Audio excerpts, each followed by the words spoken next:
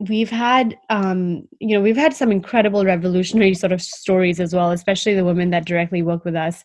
For instance, a girl, Uzma, she came to us when she was 17. She came with her mother. Her mother was crying.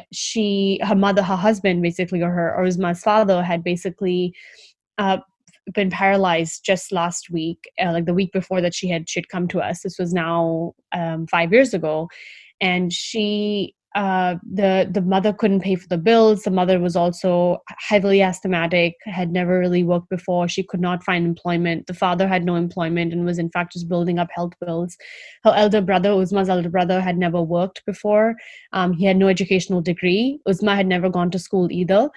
And the eldest sister in the family was married to a guy who left her because she gave birth to a daughter. So basically, now there was an entire family. They're not own a house. They were living on rent, but they didn't have enough money to pay rent either.